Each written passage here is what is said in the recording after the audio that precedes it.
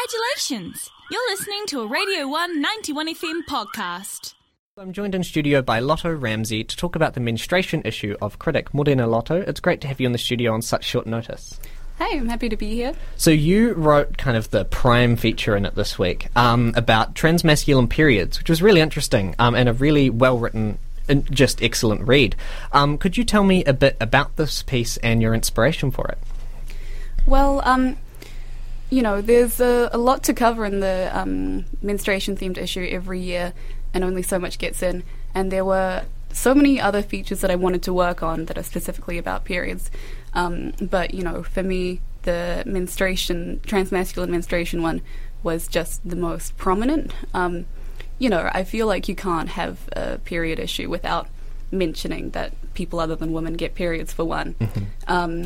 And, it was a personal one too. Like I'm some flavour of non-binary. I get a little bit of dysphoria around periods. And that's hard enough for me to handle, let alone someone who identifies, as a binary trans man or someone transmasculine non-binary, for one. And I noticed that there aren't any resources in that. I don't actually know much about it. Mm-hmm. And if I don't, then I feel like your standard, cis person would know even less. Definitely.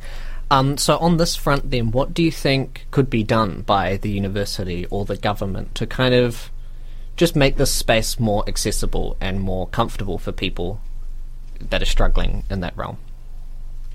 I mean, it's where to start, really, because there's a whole lot can be done. We did get a statement back from the university talking about their gender-neutral bathroom plan, which is a great start. But, it's quite a long time coming, mm-hmm. focusing on signage for now. Things like, there's the queer space just next door, basically, and it doesn't have any gender-neutral bathrooms near it. That seems a bit short-sighted. Yeah.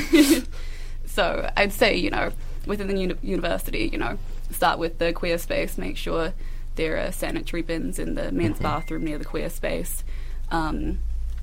And then just, I don't know, the thing is that there's really nothing being done currently. There's kind of an effort to, change, like I mentioned in the article, signage at supermarkets from feminine hygiene products to saying period care or just, mm-hmm. Health and beauty. Yeah. But then when I went to New World yesterday and I looked, there's still a massive sign saying feminine hygiene. Yeah, that's not really going to help at all, is it? No. And so you talked about there were other stories that you would have loved to write for the issue. What would they have been about?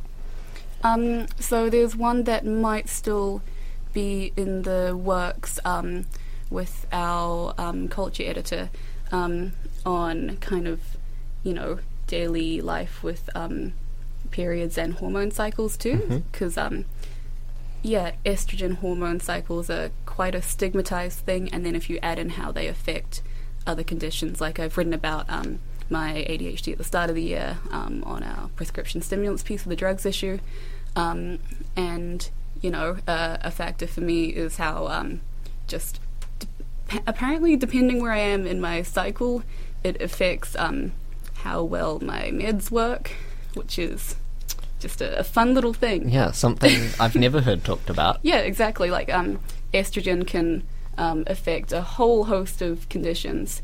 And again, no one talks about this and you just assume that you're losing it. Fascinating. Yeah. Yeah. Was there another piece in Critic this week, either written by you or anyone else this week, that really piqued your interest? I loved Ruby's piece on what to expect when you're not expecting. Brilliant title. The one on menopause. Yeah. Again, I think that's a really interesting one. Also not just because you can go into menopause, when you're older, but some young people can go through menopause if you have like a hysterectomy for whatever reason, or I've even heard of it being done to medically manage like PMDD, which didn't get brought up too much as this issue, but it's still pretty relevant to young people, surprisingly. That was a Radio 191 FM podcast. Find more at r1.co.nz.